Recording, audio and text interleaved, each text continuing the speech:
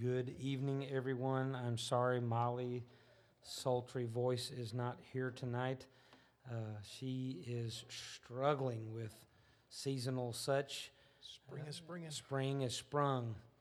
So, ladies and gentlemen, welcome back to Bethel Radio Hour, where Bible study and radio collide. Tonight in our segments, we will be discussing Ephesians chapter 5, verses 1 through 5, building the Mount Rushmore of time periods, where she gets this stuff, and continuing our discussions on millennials. I am obviously not Molly Kingston, but I am your first chair panelist, Ben Kingston, Molly's dad. She's asking us, gentlemen, what is the most addictive game for you? And, of course, this comes from a deep-seated hobby of hers in the such. So, Dr. Gavin Hooks, our second chair panelist, what's the most addictive game for you?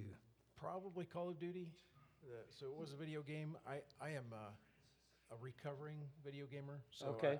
I can't say that I played a video game in 4 years now. Call of Duty. You remember when we used to play Commando at the Burnett's house? Ouch, that hurts. Ouch, that hurts. Yeah.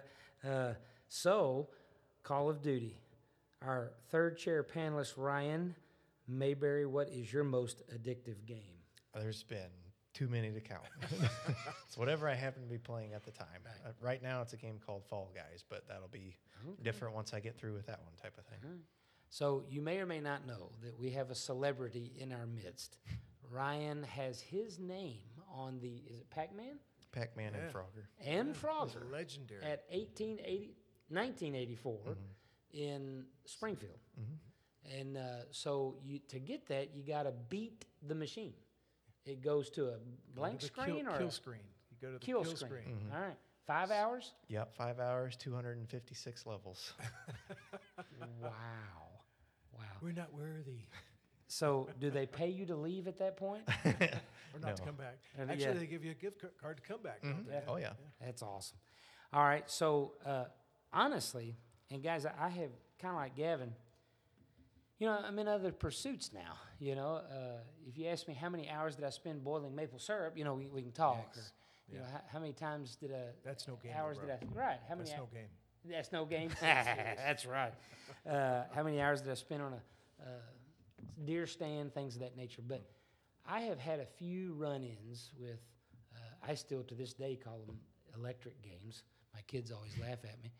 Video games or whatever the case may be, but. Commando was one that we invested a bunch of time with. Probably 30 years ago, Dawn had there at her house a old, probably first generation Apple computer set up, and it was a game about you were exploring caves and such of that nature. So let me tell you her most addictive game, because she's got all this written out. Skyrim. Although Stardew and Fire Emblem are very close seconds, she says, I have logged 300 hours on all of them. Within the gaming world, that's not a lot, but it is for me. Those in the audience, if you would like to share your own answer to this question, text the number on the screen, which you can do, 2526. Thanks, Brad. This also applies to any other questions or topics of discussion we broach. As always, if you listen later online, please comment your answer on the Facebook post and then like and share so others can join in the fun. So, 7:10, we are right on the money. Ephesians chapter 5, 1 through 5.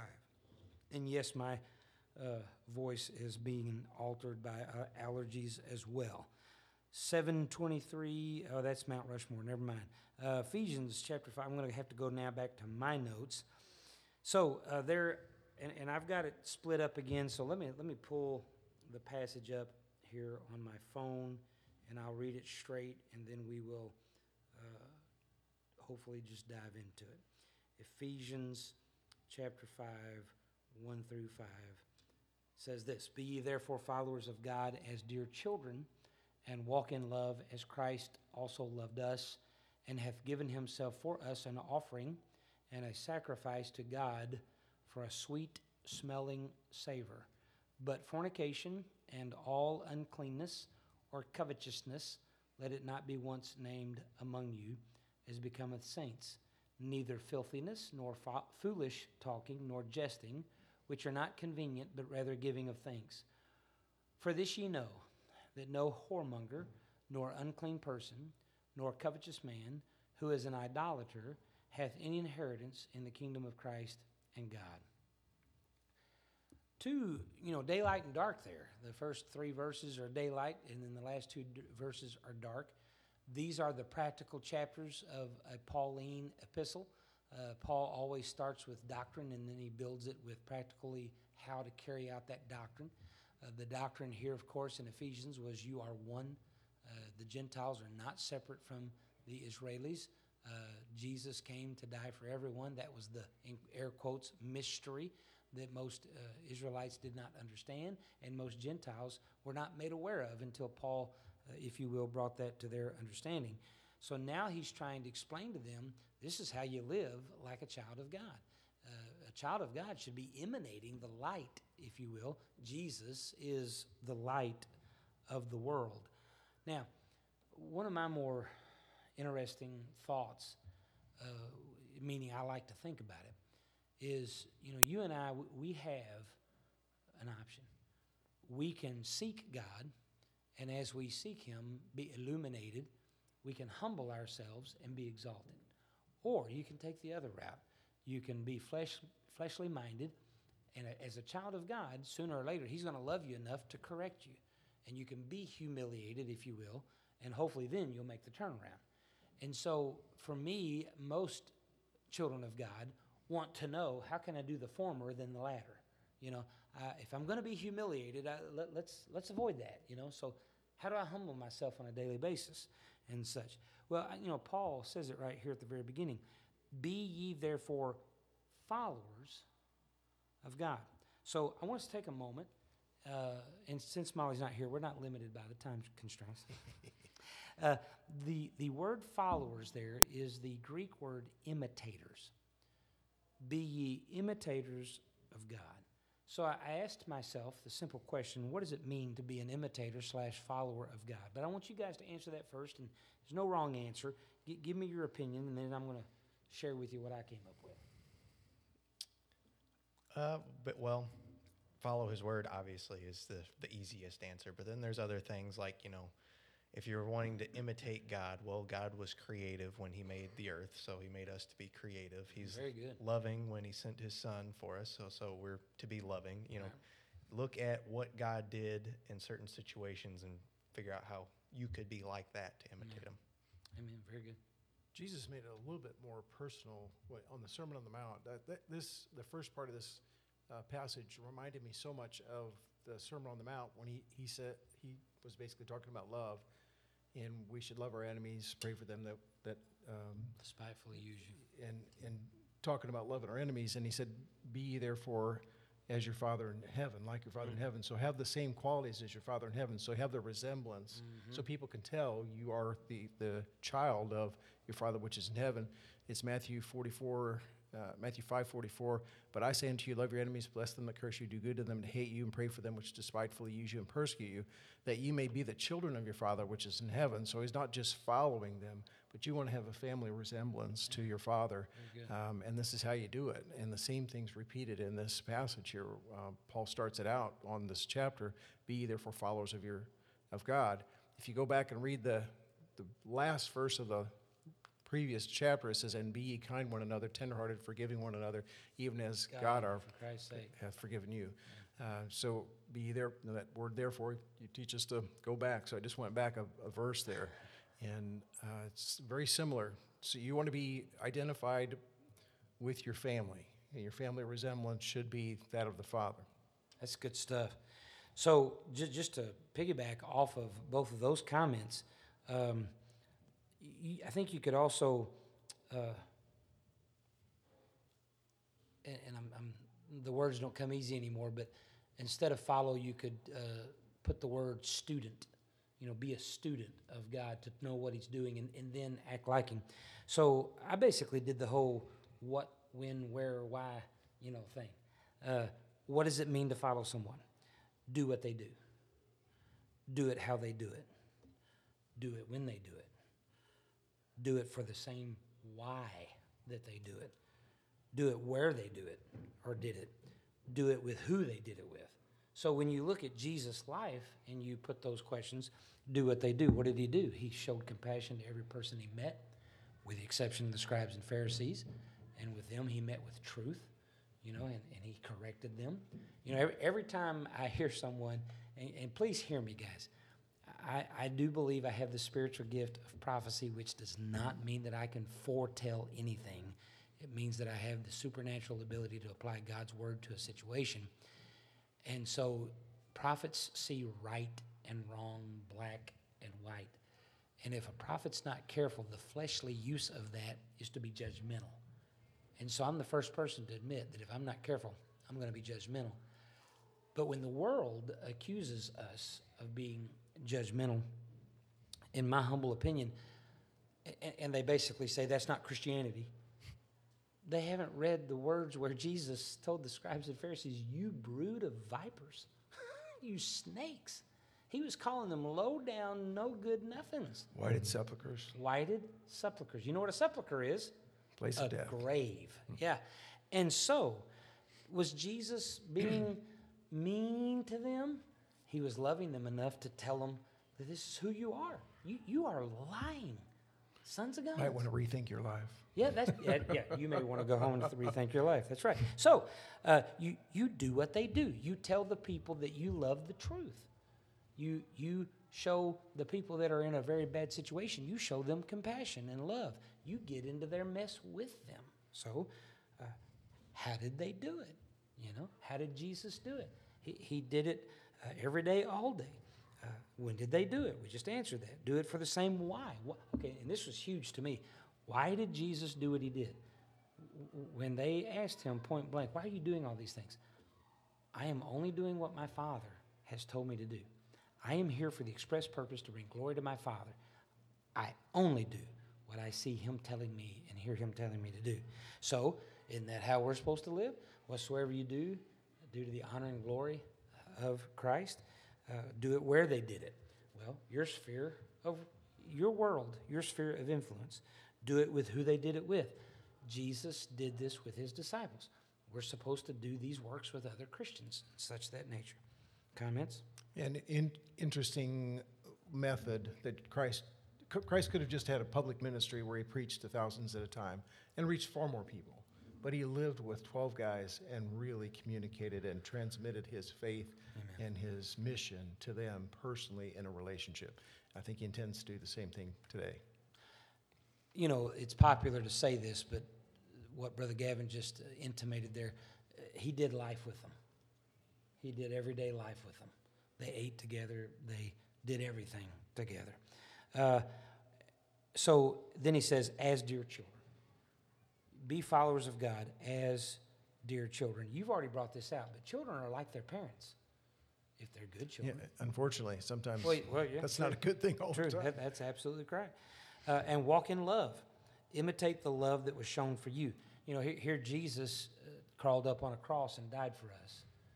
And how many times have you heard somebody say, well, I just don't have time for that? Have you checked with your Heavenly Father to make sure that that's on his agenda as well? Now, I can tell you that there are times in every person's life that they have to be ready with a transitional phrase. And for me, one of those transitional phrases, that when I find myself in a situation that I believe someone is asking me to do something that would, like think about, is it Nehemiah that was on the wall, building the wall, and the enemies were trying to get him to come down and talk to us, and he said, look, I ain't got time for that. I got stuff to do. That's right. So you got to have that transitional phrase ready to go. And I heard a preacher say it like this one time, I do not have the emotional energy to get involved in that right now. That's good. I've used that. I've used it several times. Now, you got to make sure that does not become a crutch or even a very good sounding cover up when in reality you do have the emotional energy. It's just something you really don't want to do, So you got to work through all that. As Christ also hath loved us. I mean, think about that. We're supposed to be followers of God as dear children, loving the people around us as Christ loved them and loved us. So he gave his life for us. Pretty high bar. Say again? Pretty high bar. Pretty high bar. And giveth himself for us an offering and a sacrifice to God for a sweet-smelling savor. So, Paul is comparing these two situations, that just as Jesus completely satisfied God's call for his life, he's asking us to do the same thing, satisfy the calling that God has upon us, and it will, as a result, be a sweet-smelling savor to God. Now, is it wrong?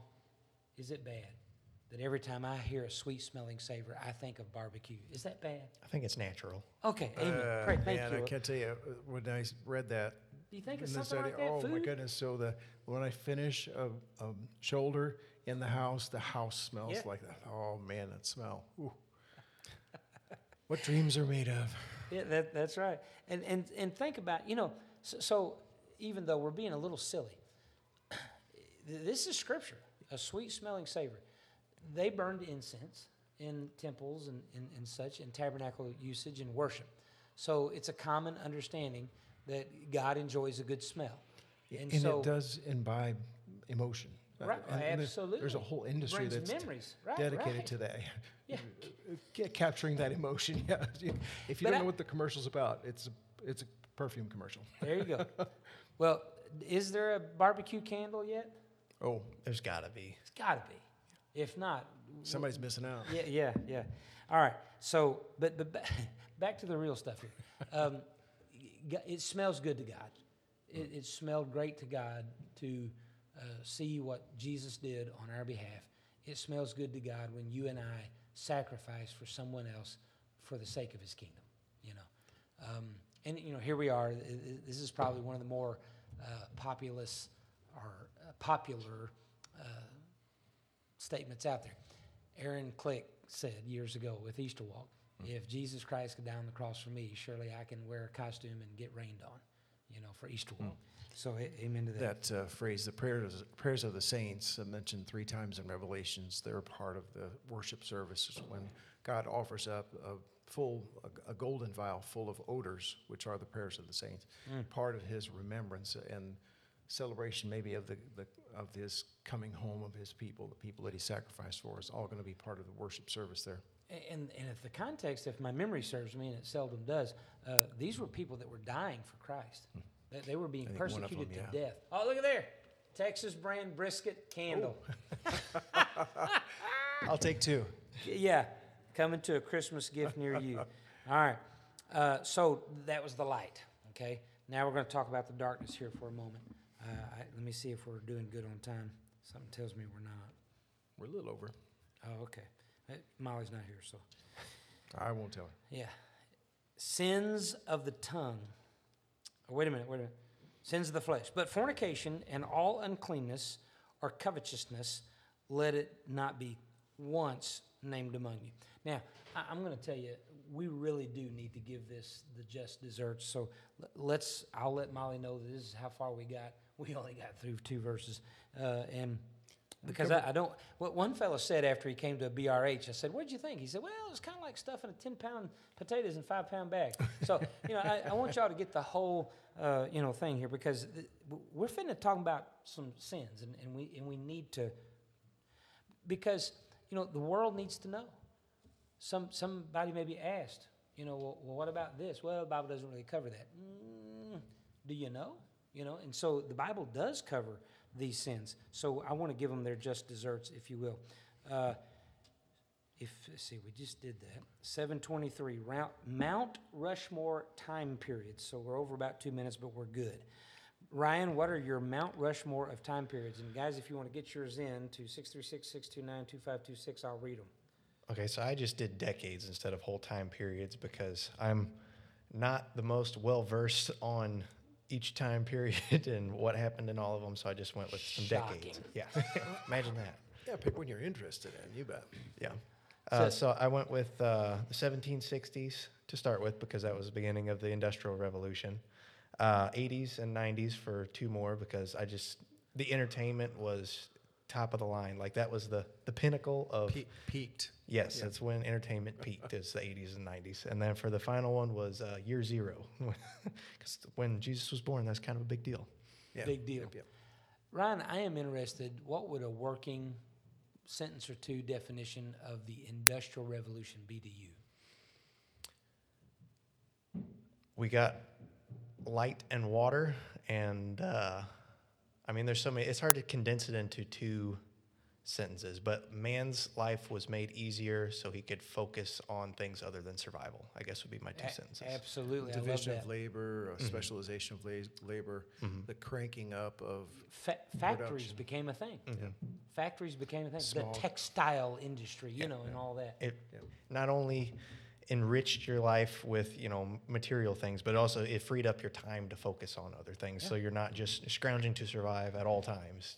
So this is something that, and I've not told him this because I want him to discover it on his own. But I think Tony is going to see the oppo of what he is in here when he goes to the Philippines, because that's what I saw when I went to Belize and to the villages there in Honduras. Those ladies would get up at the crack of dawn, and they'd work for 2 hours for breakfast. They'd rest. They'd work for 2 to 3 hours for lunch. They'd rest. They'd work for 2 to 3 hours for dinner.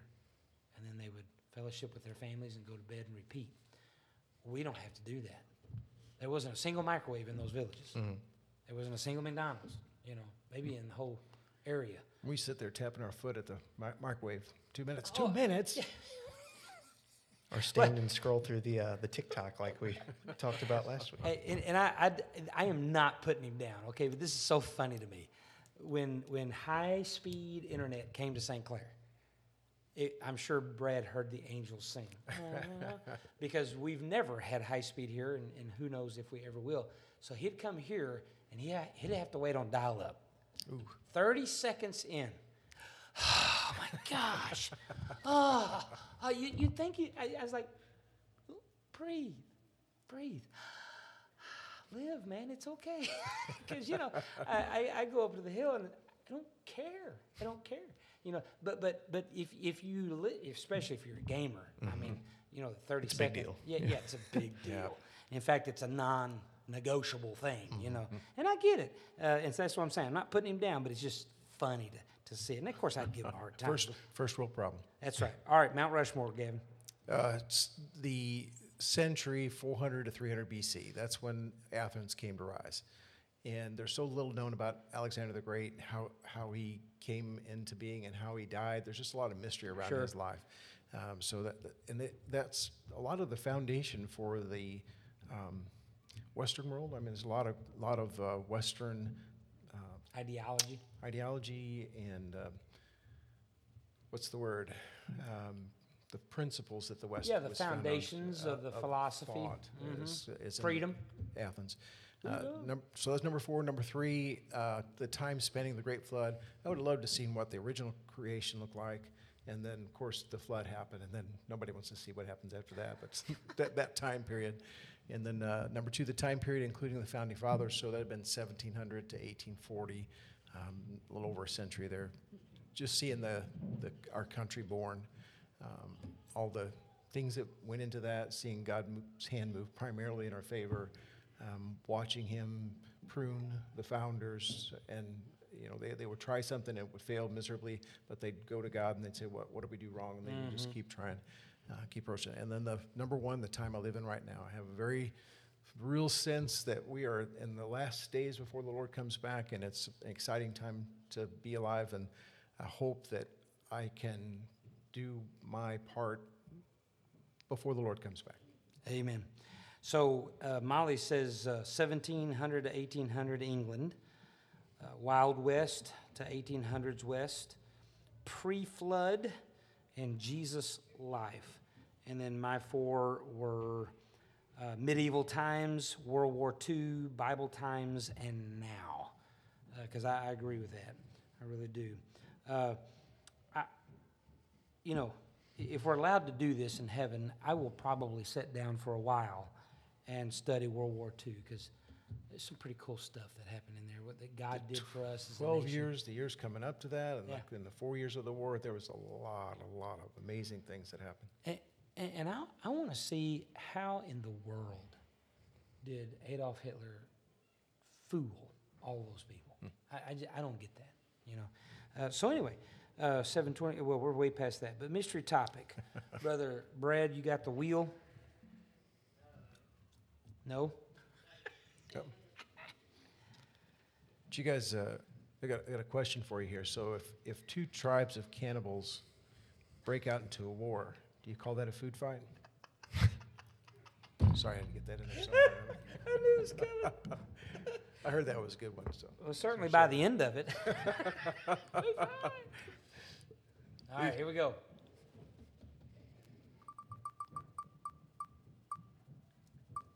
Ryan. All right.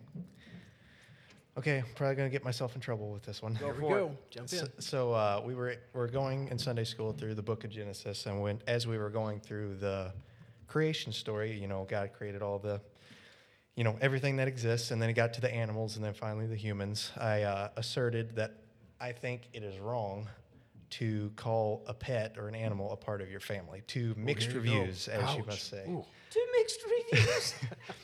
So I figured I would lay out my argument and just get your thoughts. I thought I was going to have to say it on one of the weeks that Gavin wasn't here, but I'm glad he got to be here for it, just because being a vet, I'm sure he's got opinions on it. Yeah. Yeah. So, But I'll lay out my argument, and then I'll let you go ahead. All right, lay out with your me. argument. So That it's wrong. that it is wrong to call a pet part of your family, mainly because when God made us, he very distinctly made us different than all the animals. He breathed into us the breath of life.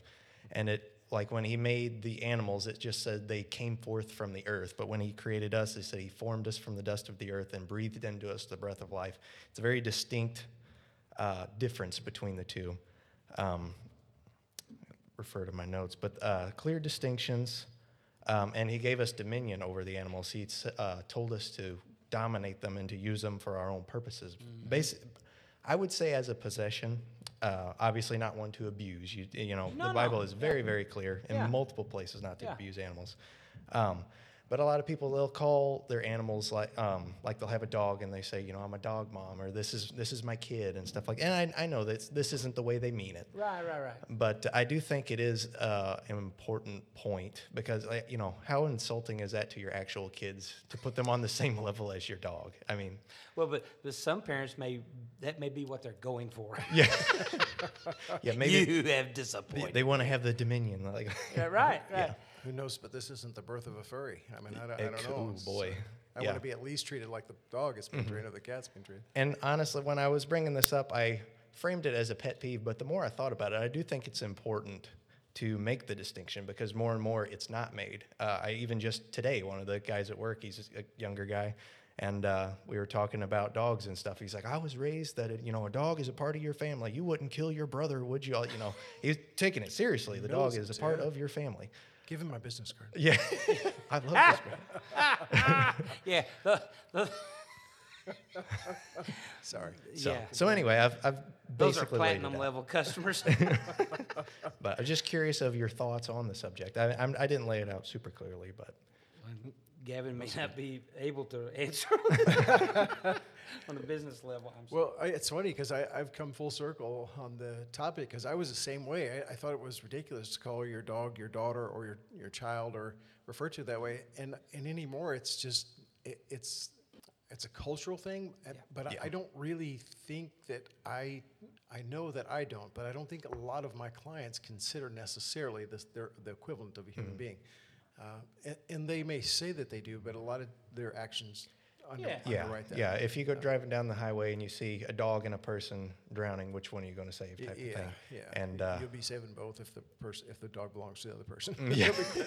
hang on the dog. So I live in or I operate in a industry that highly values pets and highly values animals for a lot of reasons, and I see the advantage to that in one very important aspect.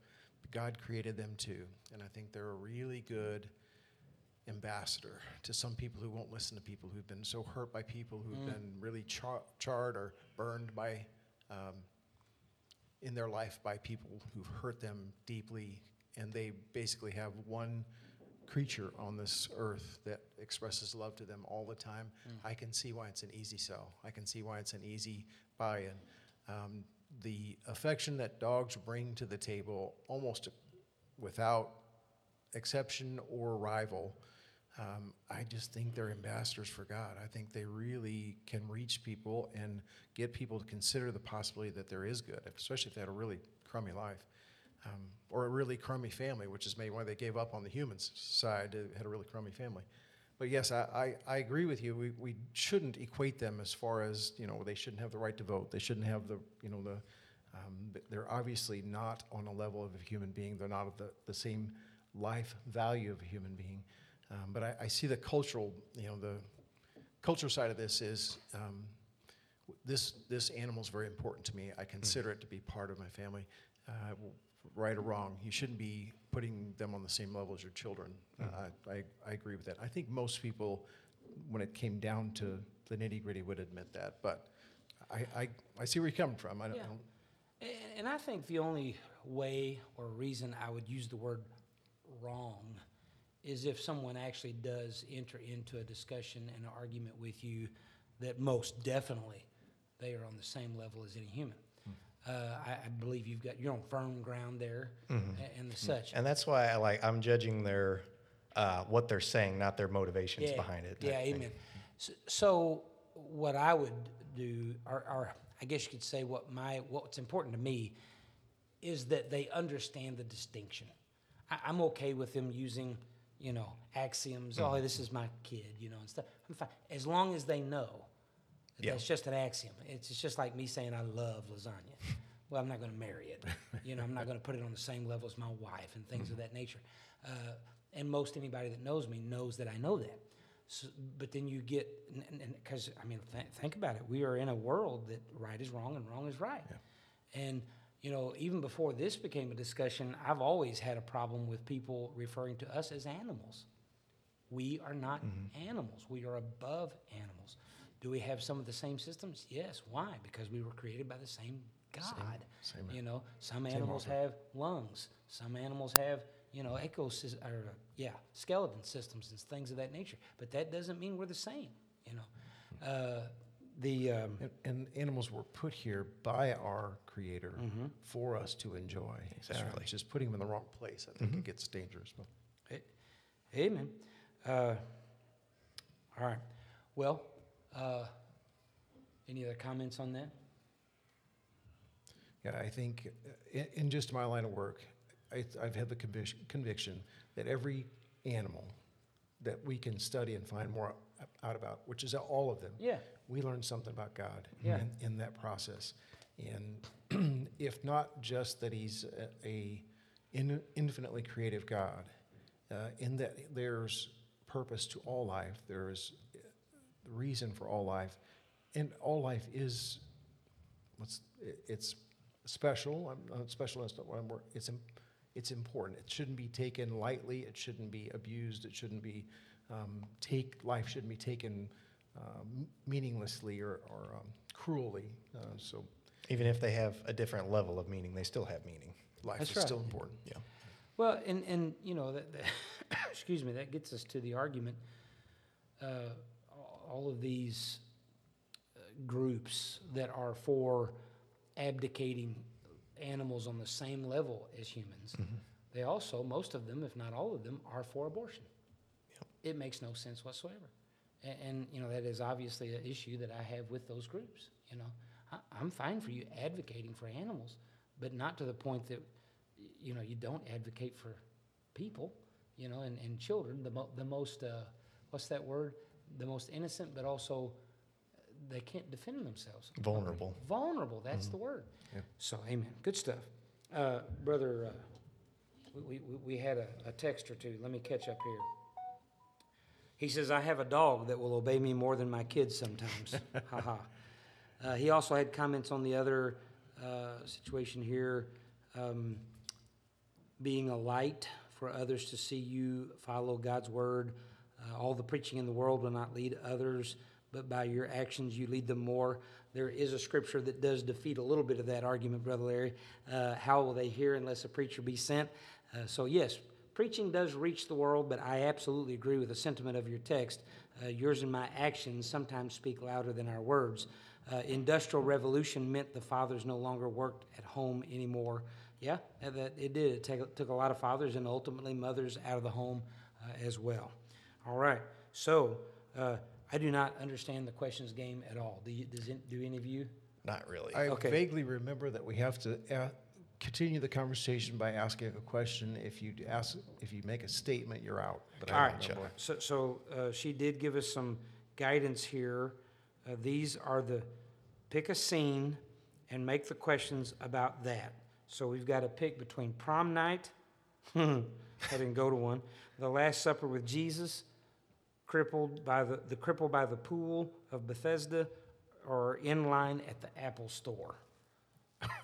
So I don't know, Brad. She may have intended for you, but we're not going to put that on you right here at the last minute.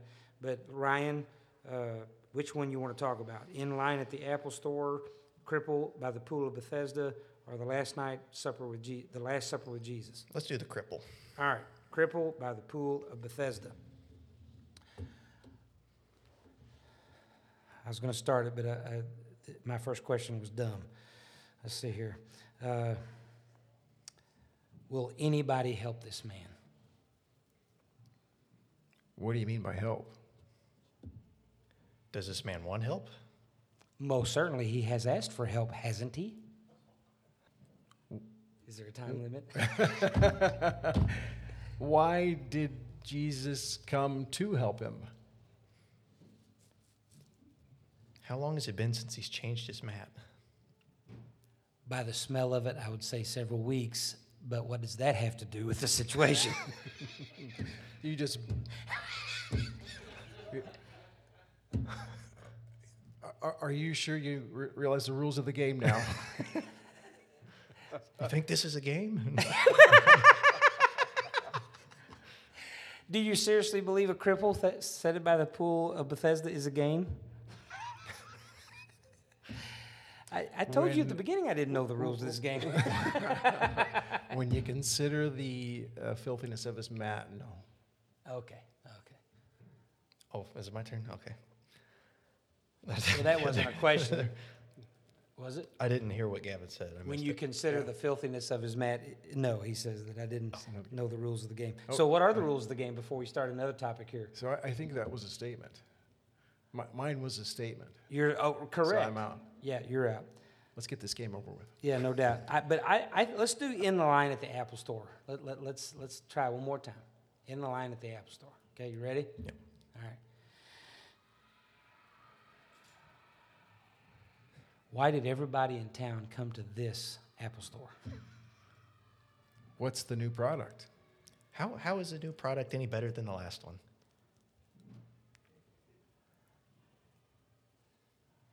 Yeah, I quit. That's good. All right. I'm sure Molly will critique that to the end. All right. So, Coach us some. yeah, 744. Precarious moment chapters.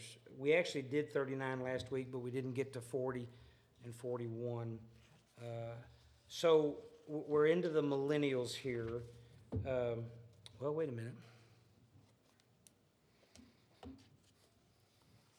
I've got to keep going back and forth. Actually, I think we're at chapters 43 and 40. Yeah, 41 was the reality. Number 1, millennials breathe a different atmosphere. The hope on the horizon was 40, chapter 40.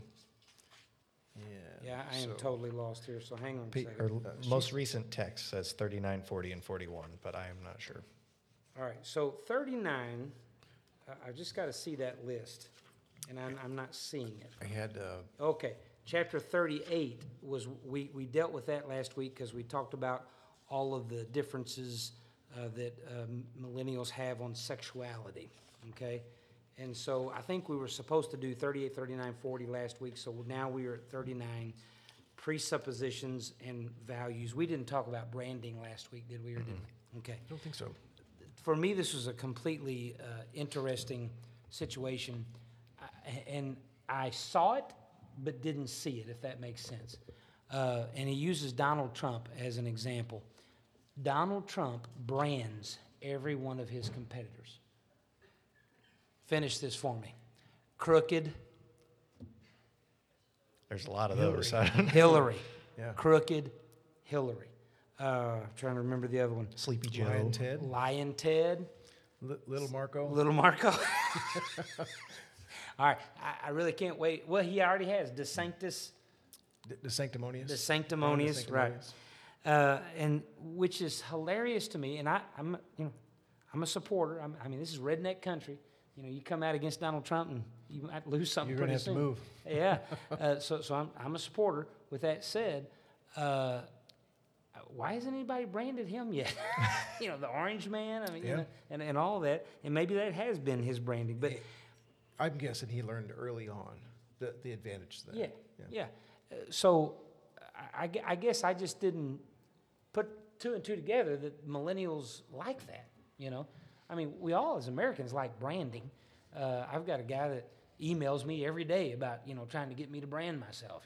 Because he that's his thing. You are the brand is his deal. And I think a lot of it is that when you put just an overarching statement on something, it simplifies it, and you have just the big picture that you can latch on to just that instead of having to suss out the details, because a lot of the millennials either don't know how to do that or never have done that.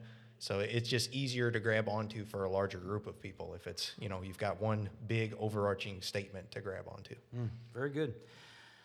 So he says very simply, national branding among millennials, branding and labels currently carry more weight than fact or reality.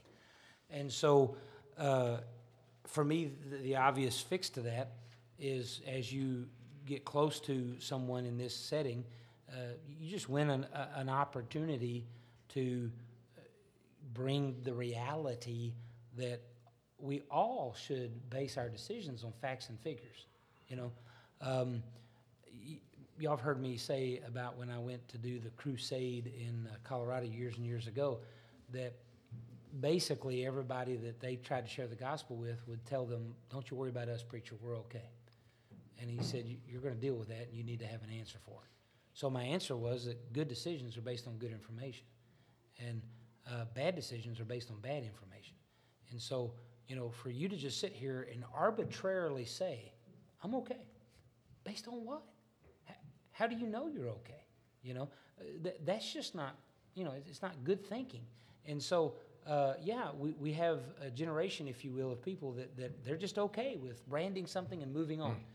But are they okay with the results and the terrible circumstantial consequences that come as a result of a very bad decision? Yeah, the mantra used to be that let's not use labels. Let's not put labels on them. Now it's label everything. Yeah, label everything. You're conservative. Even if it's inaccurate. Right. So it could take a lot of time and one of the chief sins of this generation is to admit that you made a mistake. That's the worst sin that you can do, is to admit that you were wrong about something or someone. That makes it very hard to reverse a branding or reverse a bad label. Right. Especially in the age where so much of it is public, like half of what you say is on the internet type of thing. So if it's all over the place and everyone knows, this is your brand, it makes it all that much harder to change. And there's never a personal opportunity to correct it. Mm-hmm. So for somebody to know that you're not Lion Ted and they've never met you, it's going to take a personal encounter with him to see that he's a genuine, honest individual, and his life, his character speaks strongly to that. So it's going to take a lot of work to undo that. So I see the advantage that it gives, but I also see the horrible waves that come from that, the unintended consequences that come from that don't go away easily. Right. Well, and so the next thing he talks about in chapter 39 is no absolutes. If this generation's not careful, that they just reject absolutes, which for me is ironic that they're accepting an absolute branding of someone without any proof or documentation, but yet you try to tell me that there is absolute truth. Come on now. Let's at least work here. See, he says we are now living in what is considered a postmodern culture. Postmodern means a radical appraisal of modern assumptions about culture, identity, history, or language, resulting in a blanket rejection of all that went before. Truth and morality have become purely subjective.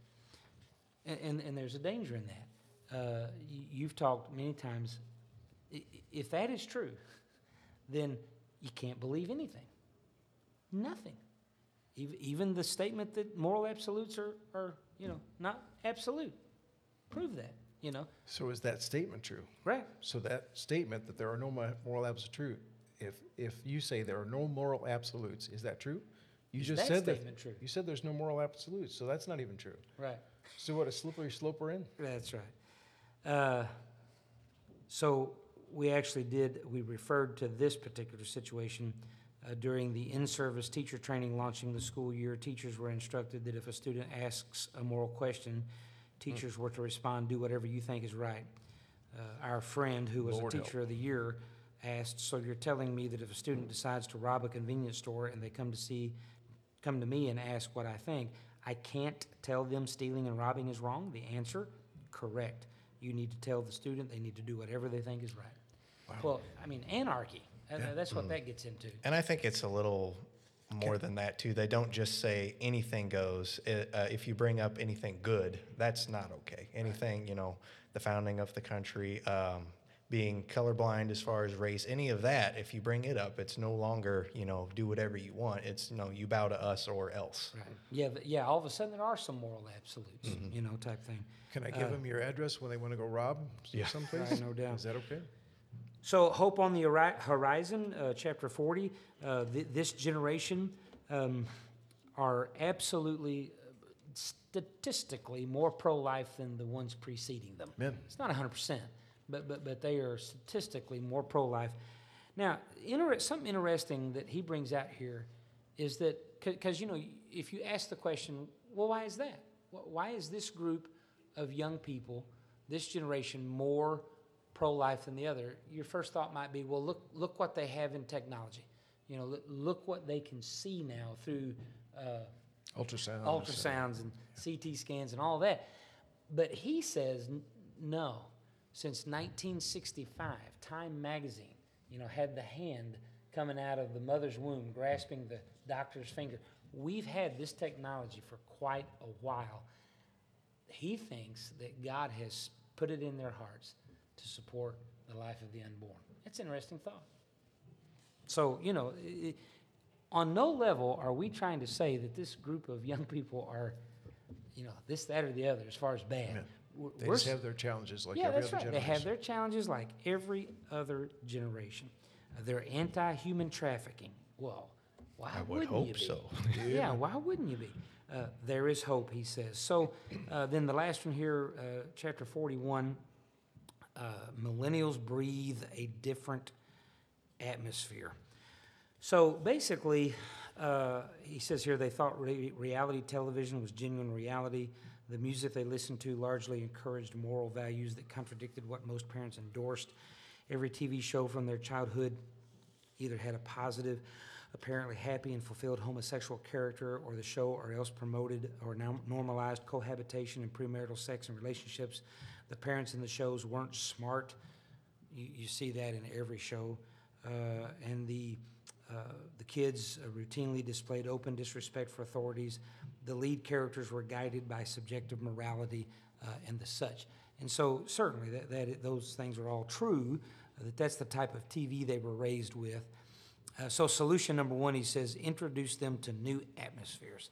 You could pretty well sum it up that the answer to the older generation getting along with the younger generation is conversation. Sit down over a cup of coffee or Diet Mountain Dew or whatever, Red Bull. Let them drink the Red Bull. And just let them watch me have a heart attack. Talk. Yeah, just talk. And do your best.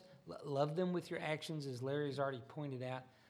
Be real to them. Don't dissuade or discount. That's the word. Don't discount them, Even if you end up disagreeing in the end, just hear them out at least. Hear them out.